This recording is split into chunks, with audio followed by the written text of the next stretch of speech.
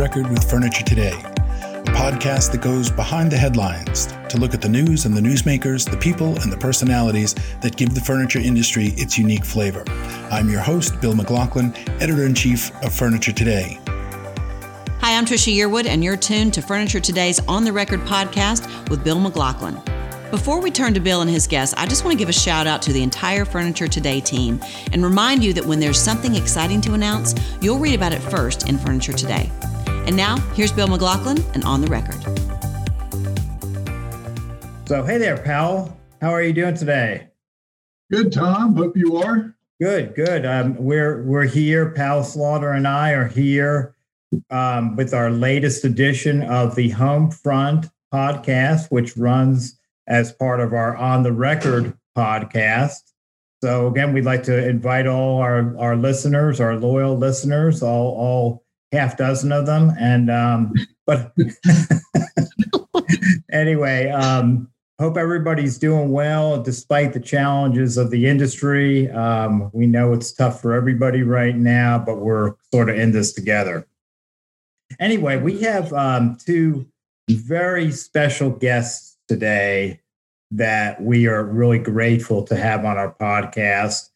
And that is Kurt Darrow, President and CEO of La-Z-Boy, and Melinda Whittington, who is Chief Financial Officer of La-Z-Boy. And we felt this would be a timely program because of the recent announcement that Kurt Darrow will be retiring, but remaining chairman of the board effective April 25th. Is that correct, Kurt?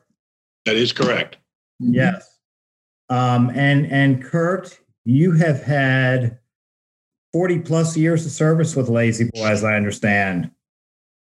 Yeah, actually, next week I'd start my 43rd year. Your 43rd year. It'll be a short year because it'll only be a month, but it'll be. No, I'm sure. You started on the sales and marketing side of the business, Kurt? I did indeed. And you have been president and CEO for the past 17 years. Correct. And chairman of the board for the past 10, is that correct? Yes.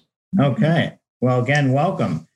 And Melinda, you have been with the company now about 2.5 years with La-Z-Boy?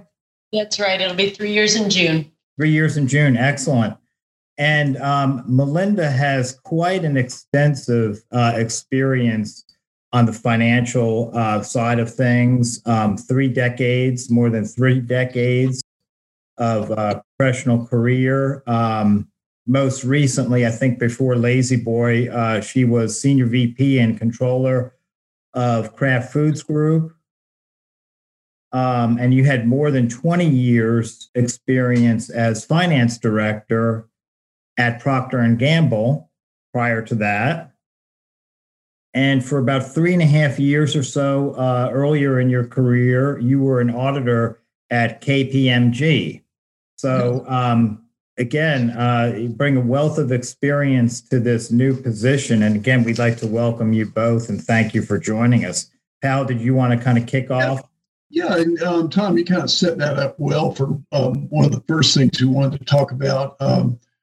Kurt and Melinda, when we look at the furniture industry, the track to CEO has traditionally, in most cases, run through the sales and marketing side of the business.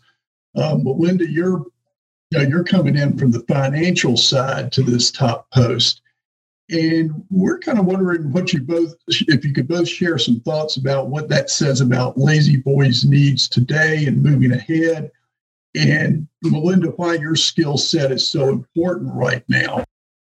Paul, let me start. I think titles are sometimes misleading. While she's been a CFO and a finance expert, what you look for in a new CEO is leadership capabilities, strategic thought, respect from the team, insights into the consumer, all of that. And Melinda exhibits those characteristics every day. And let me just give you two examples. Back in 2003, when they named me CEO, we were much more centered on as a manufacturing company rather than a marketing company. And I was to oversee the whole enterprise. And I didn't know that much about manufacturing. So we found over time a great leader in our supply chain. And I give him some of my input at times, but I don't run manufacturing. So you got to be careful about putting people in buckets. And I'll go one step further. Pat Norton was never the CEO of La-Z-Boy with a title. Now, he had a huge influence and drove the company and was the right man for the job for the 20 years or so he was in the company. But he worked for Charles Knabush. And Charles Knabush was the CEO, and he was a manufacturing guy. So it's all about developing the team and having the leader with the right skills and insights and characteristics and all that. And another thing is, for the past year plus, Melinda has been hand in hand with me in everything I've done this past year. At meetings, outside of what you would typically say a CFO is involved in. So I implore you not to think that we got to turn to a finance person because there's something wrong with our accounting or there's something major. It's not that. It's just she's the right person for us now at this time, and she's going to do great things for us.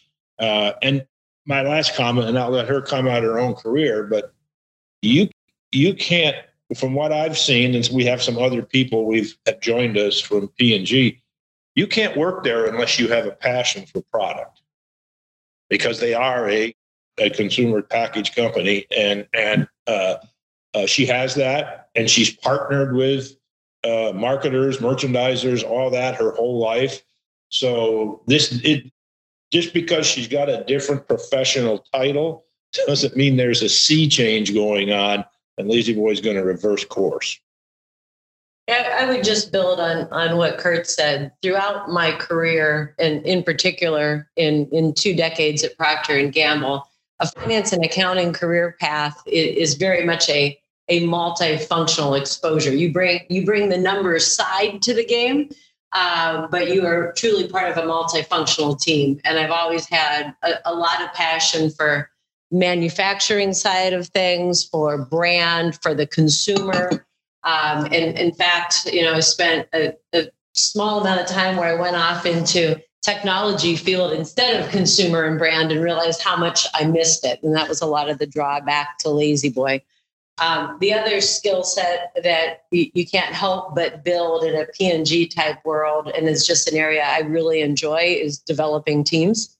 And I've been fortunate to work, alongside Kurt as this was becoming, more of a possibility, and have a lot of input into the team that he has built in recent years.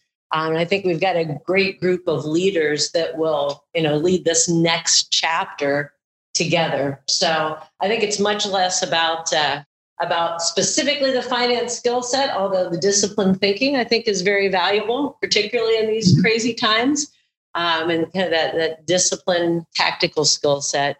But it's really more about leading the team for great brand, great group of brands. And a great company with a lot of opportunity for the years ahead. Okay, well, thanks a lot for kind of putting all that in perspective, and again, helping us to. We're observers here, so you're helping us to avoid putting people in buckets. That's great. Thanks. Yeah. Melinda, I'm just curious how you decided to sort of come into the furniture industry. Was this something that you had your eye on for a little while, or? I was, so as I said, throughout my career, brand has been very important to me. I really like tangible product. and consumer. And I took a small foray out and realized how much I missed it. So I was evaluating a series of opportunities and ended up meeting the team here at La-Z-Boy. And honestly, I was drawn by the integrity of this organization, the passion to do what's right, and the passion for our brand and now our brands. And honestly, I think I was hooked my first day. My first interview was down at the furniture market, and the schedule got a little bit messed up. And I was thrust upon our head of merchandising and told, go take her around, walk her around the floor and kill 30 minutes. And I just got so excited about the beauty of the brand, the fashion of the brand, the whole market experience. I think I was supposed to be there a couple of hours, and in the end, we extended to a healthy part of the day. I spent more time with Kurt. We started walking through the different buildings, seeing a lot of our showrooms for our case goods and our England brand, and I just kind of became enamored with the whole business. And there's nothing like that first market. For sure, it could be overwhelming. Yeah. But speaking of brand, obviously La-Z-Boy has a premier position in the marketplace as a premier brand in the industry, well known among consumers. But it also has a very strong position as a whole home resource, and that's been the case a number of years as case goods have been part of the mix. With Kincaid, American Drew, and Hammery as the three primary case goods lines.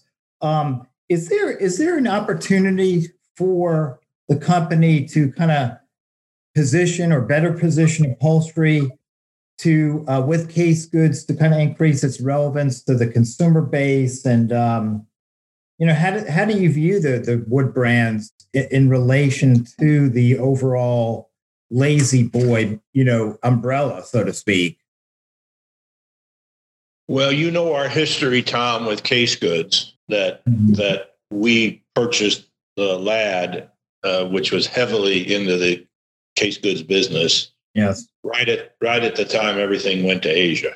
And we weren't competitive, and that was one of my first challenges, is to kind of reset our portfolio on what was important and what was not. So, we sold American to Martinsville. We closed Lee. We did a lot. We did a lot of things. So, case goods at one time was, I think, $600 million of our business, but we had been losing money there for about 2 years. Just had to move on. So, the strategic thought early on with our case goods business is we sell a lot of wood product in our La-Z-Boy stores.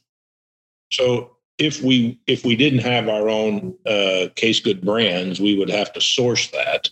Yeah. And we're doing more and more with our in-home design on bedroom and dining room. Originally, it was primarily occasional pieces, occasional tables, but it's moved on to be more than that. So our attitude is that if we're going to do the sourcing and develop the product and inventory it all, in addition to servicing the La-Z-Boy stores, where else can we sell those brands?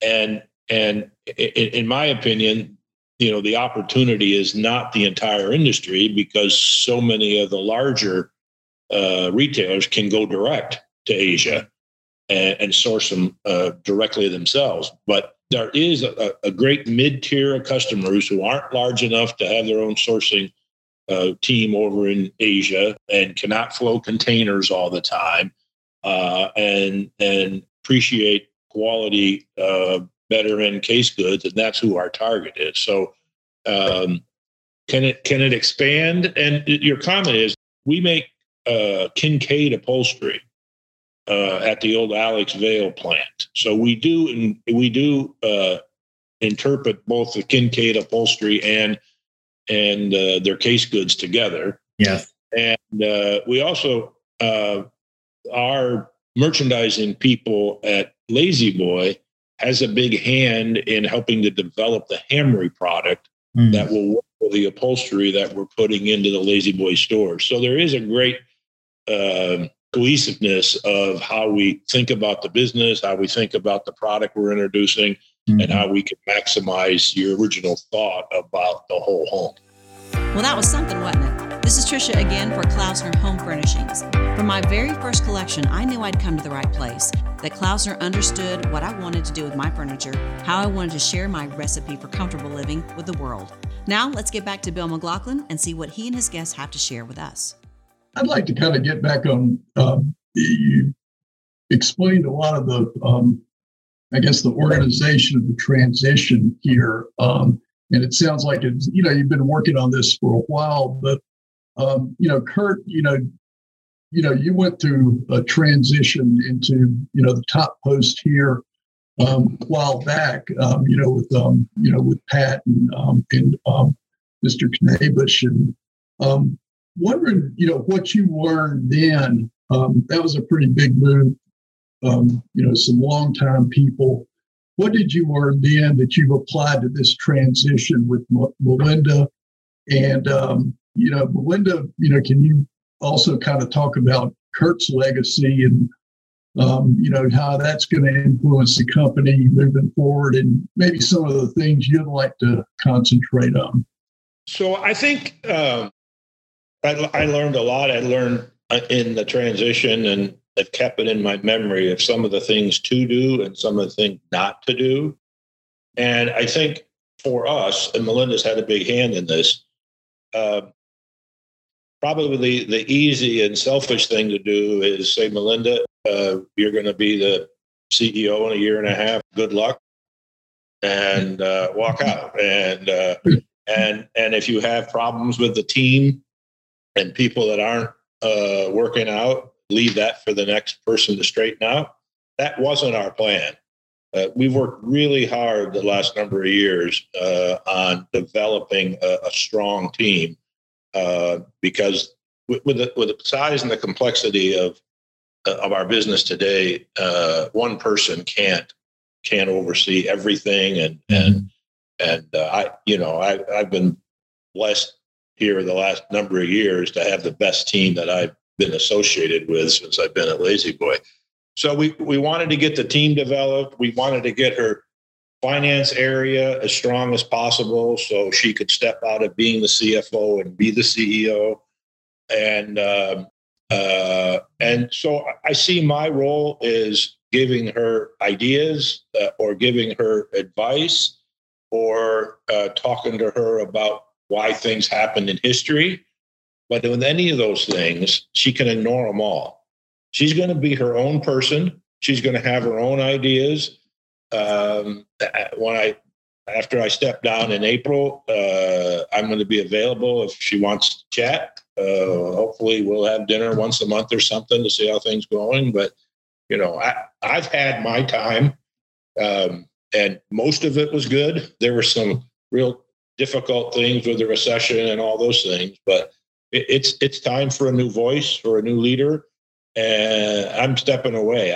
I'm not going to have an office here at La-Z-Boy. I'm not going to, because that happened when we made the transition before with Pat. And it's still the question of, well, who's really in charge? Who's making the decisions behind the scene? And I didn't like it. So I won't do that to Melinda. And so I think the way the transition is supposed to work is the way I described it earlier. And I think we have a great relationship. We share ideas back and forth, and it's going to be great. In addition, our leadership team it was not a big surprise. It may have been a little surprise, the timing of my announcement, but it was not a real big surprise to the team who was going to be in charge. It was never told directly, and we didn't really try to telegraph it, but they say that cream rises to the top, and Melinda did that, and so she's going to take La-Z-Boy into the next century. Well, and there is no doubt there are big shoes to fill here, and stepping in behind any successful CEO is a challenge, and particularly one who is so intertwined with with what La-Z-Boy is. We've joked, for better or for worse, Kurt took over the company at a very challenging time. And maybe to some extent there was nowhere to go but up. And he's leaving me with a very stable company in a very good place. So now we really need to get to work. But if I look back, how we always think about things at La-Z-Boy is we really have three primary stakeholders. We've got our customers, consumers, we've got our employees, and we have our shareholders, because we are a public company. And if I think about our customers and our consumers, over so many years, almost 94 years, we've delivered really high quality product that is on trend for what the consumer likes, and innovative in how we, in what those products look like. And we will continue to do that.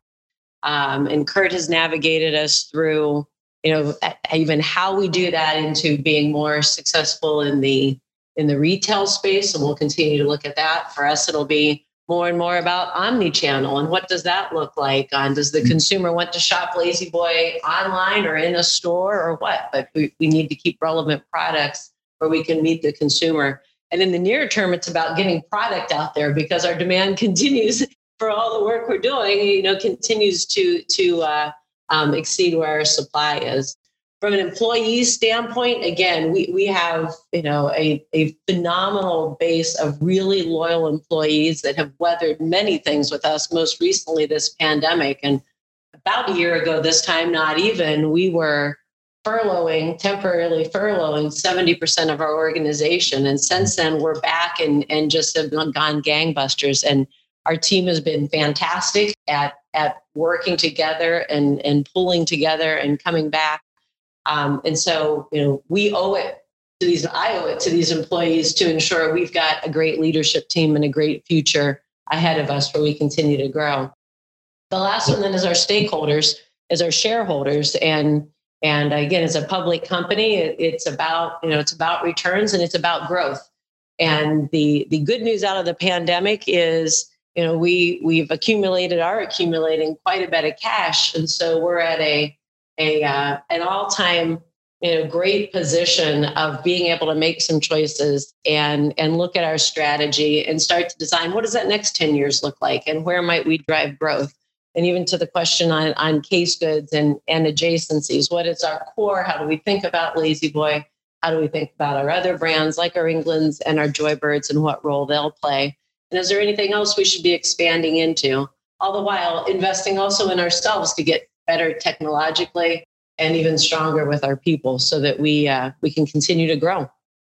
I just know, just from sitting in and observing on some of y'all's presentations and conference calls and discussions with analysts, that, Melinda, you already, have a very strong voice there. And, I've noticed the interchange between you and Kurt in fielding some, sometimes some pretty tough questions. So thanks a lot, guys. Appreciate the insights there.